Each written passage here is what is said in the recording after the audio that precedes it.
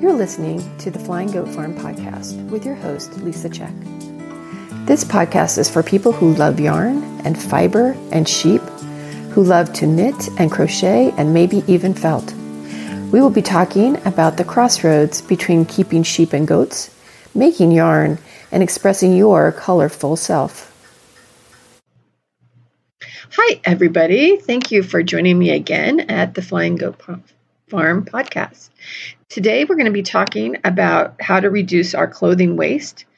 But first, here's what's happening on the farm. So we're in the middle of July, and it's kind of the doldrums of July. We're waiting for things to ripen, and so we don't really, I think we've had one tomato so far. We've have harvested blueberries, but none of the tree fruit is ready yet. And so everything is just kind of growing and taking its own sweet time. All the animals are doing fine. This is the time of year where, as long as they have water, they don't really need a whole lot of extra because there's lots of beautiful green grass out there to eat. The chickens are getting their grain, and the goats that are visiting here are eating down the pastures. And so it's really kind of an easy time of year, which is nice. Usually in July and early August is the time when I kind of take off a little bit from the business and really concentrate on my own creativity stuff. And so in that vein, I have been weaving a little bit, which, wow, I haven't woven for myself for a couple of years. So it was really, really nice to sit down at the loom. And I finished my fiber shed sweater, and I'm still working on my blanket, and just working on doing some things that are just really for me and not just for the business.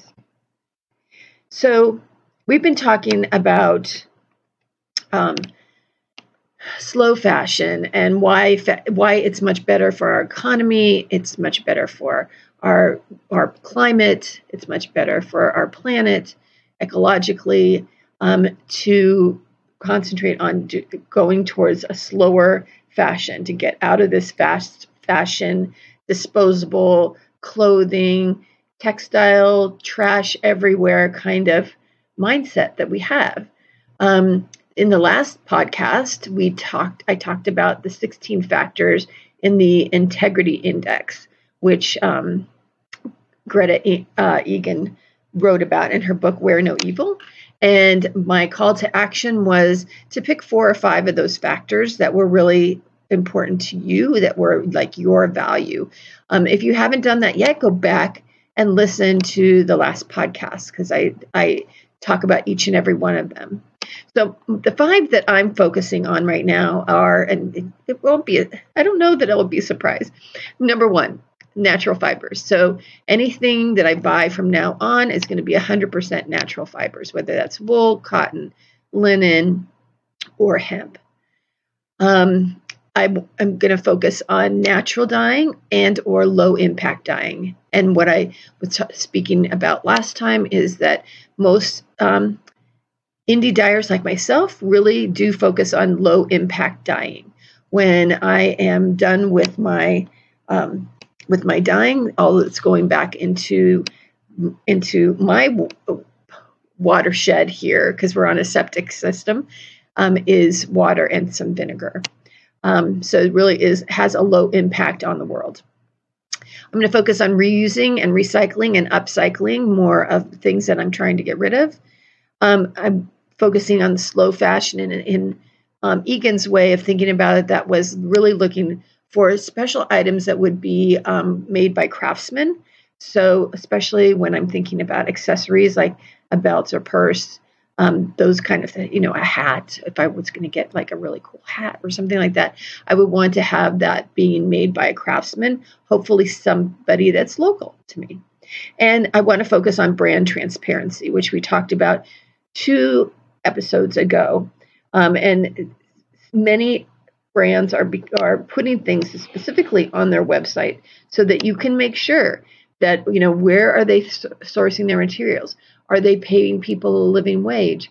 What are they doing as far as impact on the economy and on the ecology?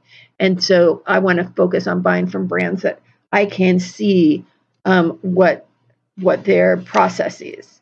And in that episode 2 times ago, I decided to look at the company called Wool and they make wool products. It's wool and nylon, so it's not totally 100% natural fibers, but they're total transparent about where their products are made. That where they are made, there's OSHA-like rules that protect the worker, that they pay a living wage, all those kind of things. And so I was really impressed by that. And it's a lightweight kind of a knit jersey material that they're making, and it's cool enough to wear in a mid-Atlantic summer. So so again, when we're making these choices, it is about, okay, it doesn't meet one of my things. It's not 100% natural fiber, but it meets many of the other values that I have, and it's something that I can wear when it's hot outside. So it's all about give and take, and again, being more mindful of the choices that you're making. So today I really wanted to talk about my third little factor there, which is reuse, recycle, upcycle, and the problem of all of this trash that we're generating. So I think this is the area where we as a community can make the biggest impact, I think. And that is rethinking our purchasing habits starting right now and really focusing on reducing the amount of textile waste that we personally generate. And when I say textile waste, I'm talking about trashed clothing or cloth that has already been used. For instance, what you take to donate that is not usable, so they end up trashing it for you. I'm also talking about trashed, unused clothing that would be things that are no longer fashionable because, it was made 2 weeks ago and not last week. That this constant churning of the trends of what it takes to be super fashionable right now leaves a lot of clothing just totally unsold and unused in these warehouses, and it gets into the landfills again. And the third thing is just unused cloth. And again, this is part of this churning of the trends speeding up so much. So unused cloth, the manufacturers had this cloth made and probably dyed or printed and or finished with, whatever finishing that's on there. It was supposed to be cut and sewn into a piece of clothing.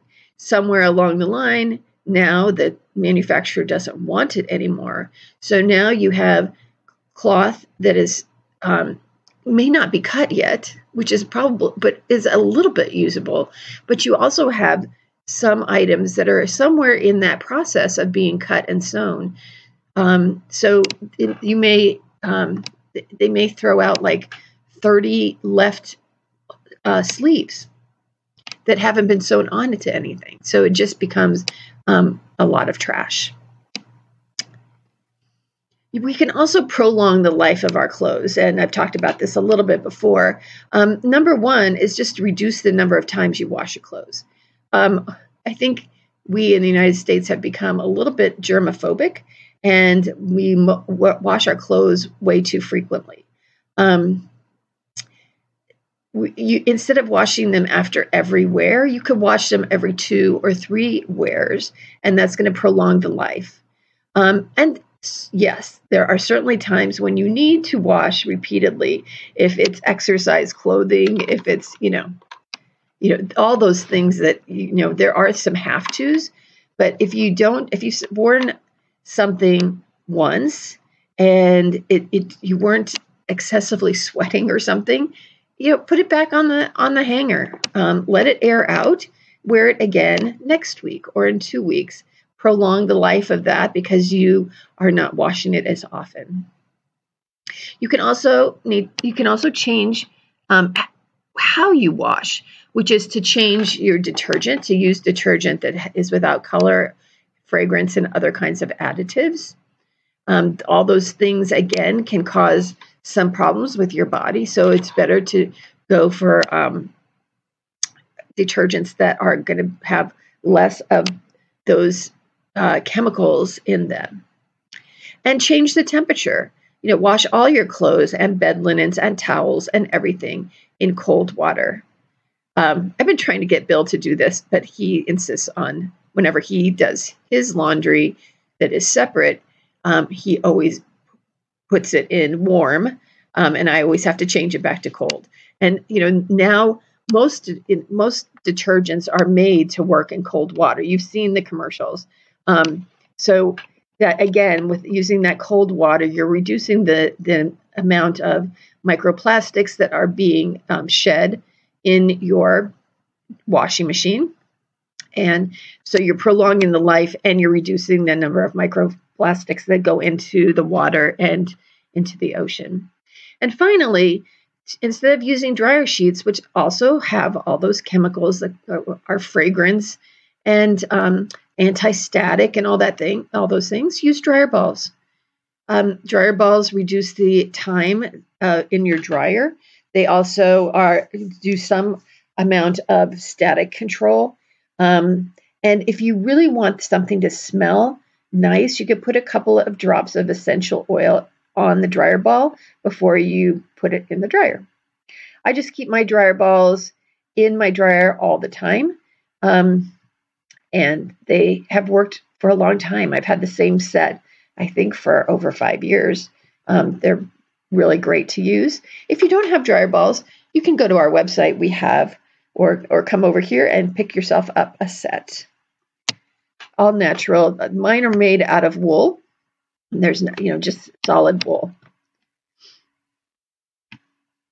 So now we get to the recycle, reuse, and reduce. And the thing that I found alarming that I learned a couple of years ago was that when we donate clothing or cloth, we expect somebody else is going to buy it and use it, right? We're thinking, it's still usable. So I'm just going to donate it to Goodwill or Salvation Army, and someone will want it. Well, only 15% of the used clothing that is donated is ever sold or recycled or reused. So that 85% of what we are donating is landing exactly in the landfills, which is what we didn't want. And the value of that 85% of cloth in the landfills is about $460 billion, ladies. $1 billion per year. So much of that 15% of the used clothing is sent overseas. And there's a whole economy based around this used clothing. So entrepreneurs will buy bales of clothing, and then they go through it and sell what they can to their neighbors and friends and people that live in their town. Well, in recent years, more and more of these bales are being filled up with ripped and stained and unsellable clothing. Some of them are what I was just speaking about before, the unused cloth, the things that aren't even sewn together. It's manufacturing waste. And it's causing a debt cycle among these sellers and keeping them in poverty and setting them back more and more deeply into poverty. Because they're paying a certain amount for that bale, and they can inspect the outside of the bale, and perhaps it even looks like they can see items. Oh yeah, there's some good items in there. They open it up and they find that in the interior of that bale, there's all kinds of clothing waste, clothing trash that they can only sell for rags, or they have to dispose of it themselves. But they pay good money for that bale. And many of them then the next time, so what they were able to sell doesn't cover the cost of that bale. So next time they want to go buy a bale, they've got to borrow the money. And if it happens repeatedly, then these entrepreneurs, they're usually women. Much of this is happening in all of it in third world countries, much of it in Africa. They go deeper and deeper into debt. What was once a really good way to make money and to support your family is now becoming something that is just putting them in further and further into poverty. And it's not doing anything to fix the clothing problem, because whatever they can't use and what they can't sell is also just going to go into that landfill. So we really need to rethink about what is appropriate to donate, and only donating items that are not stained, only donating items that aren't torn, only donating items that would be used by somebody that like as is, that it doesn't need to be mended, that it doesn't need to be fixed in any way, and that it's still wearable and in good condition. So what about those things that we can't donate? We need to figure out ways to reuse them. So one way, and this is, like I just mentioned, all over the world, especially with these entrepreneurs, they can be torn up and used as cleaning rags or as rags around your house. Things to wash your car, things to dry off your dog, those kind of things. One really creative way is, especially if you have a lot of t-shirts, is that you can cut them apart and sew them together as a quilt. I've seen a lot of these that parents make for their kids who are going off to college, and maybe they are like all their sports teams t-shirts, or all the different schools that they were looking at t-shirts, or maybe your favorite band t-shirt or something like that, and sewing them together and making them into a quilt. It's a great way to upcycle a lot of t-shirts. And another thing that I thought of was, you can cut them up and use them for stuffing pot holders. And you might say, well, pot holders, why would I do that? When I was a kid, my mom taught me how to sew. And one of the very first things that I made, and I made a ton of them, were pot holders. And I used to stuff them with old towels. I would take towels and cut them into the appropriate size to fit inside the pot holder, and then do a little quilting on the outside to hold them together. And they were great presents. Well, you can do that with old towels. Of course, that's what my primary material was when I was 8, 9, and 10 years old. But you could also use t-shirts. You just have to pile them up a little bit higher. And it makes a nice product. It makes a nice gift. You can stockpile them for hostess gifts or things like that. But there's thinking about ways that you can use this material instead of throwing it in the trash. Let's be creative about it. And I'd love to hear if you have any other ideas that I haven't thought of. So mending, if you learn how to mend your clothes, and if you do mend your clothes, again, they will last for a longer period of time. And right now there's just this new movement towards making visible mends on your clothing. If you're a certain age, we all embroidered our Holy jeans in the 70s. In the 70s, it was unseemly to have Holy jeans. Now you go out and buy perfectly new jeans that already have the holes in them.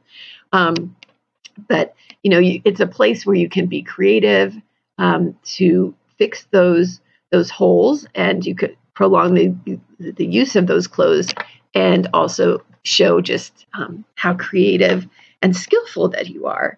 And also, I would just say, learn how to sew on a button and invest in a sewing kit. I'm sure a lot of people might donate a shirt that was just all they were missing was some buttons. When you buy a new shirt, especially a man's shirt, it comes with the buttons.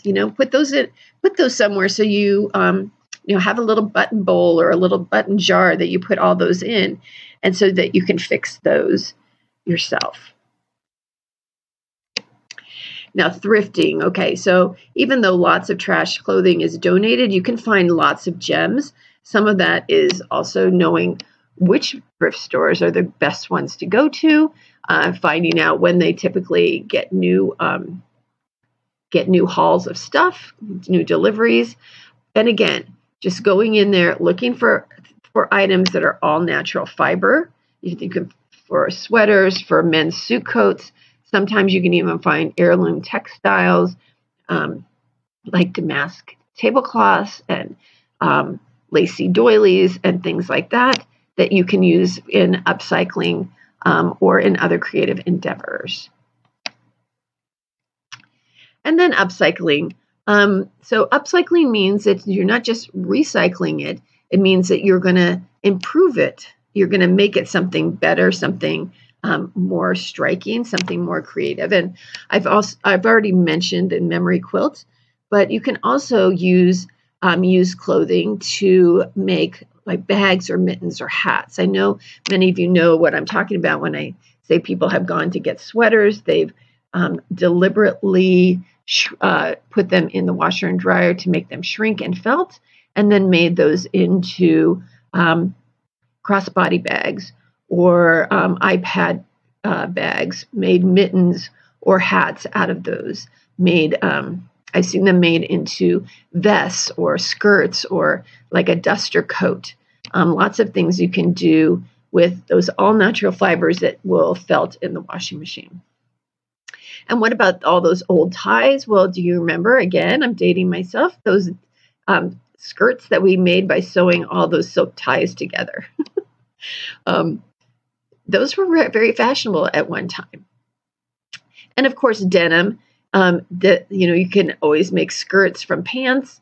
Those are coming back in style, and you can use those a lot. You can, if you don't have your own jeans with which you want to do these, again, you can shop for jeans at the thrift store and use those to make a cute skirt or little jacket or something like that. And how about socks with holes in them? This tip came from one of my listeners, is that you cut the toe off and then you have basically a tube, and you can use that to hold your ball of yarn, especially when you are knitting and pulling from the center, if you have a center pull ball, and then it holds all the outer piece of the yarn together. I thought that was a really creative way to use socks that might have holes in them. So here's your call to action, and I'm going to give you a choice this time. And of course, you always have a choice. I'm just suggesting that you do these things, and I hope that you do take me up on it. But here, because we're talking about reuse, recycle, upcycling, mending, so here's my call to action. You can go to a thrift store and see what treasures you can find. Or you can mend a garment that you already have. Or it doesn't even have to be a garment. I've been working on mending a duvet, a goose down comforter that is, I think I probably had it for 30 years.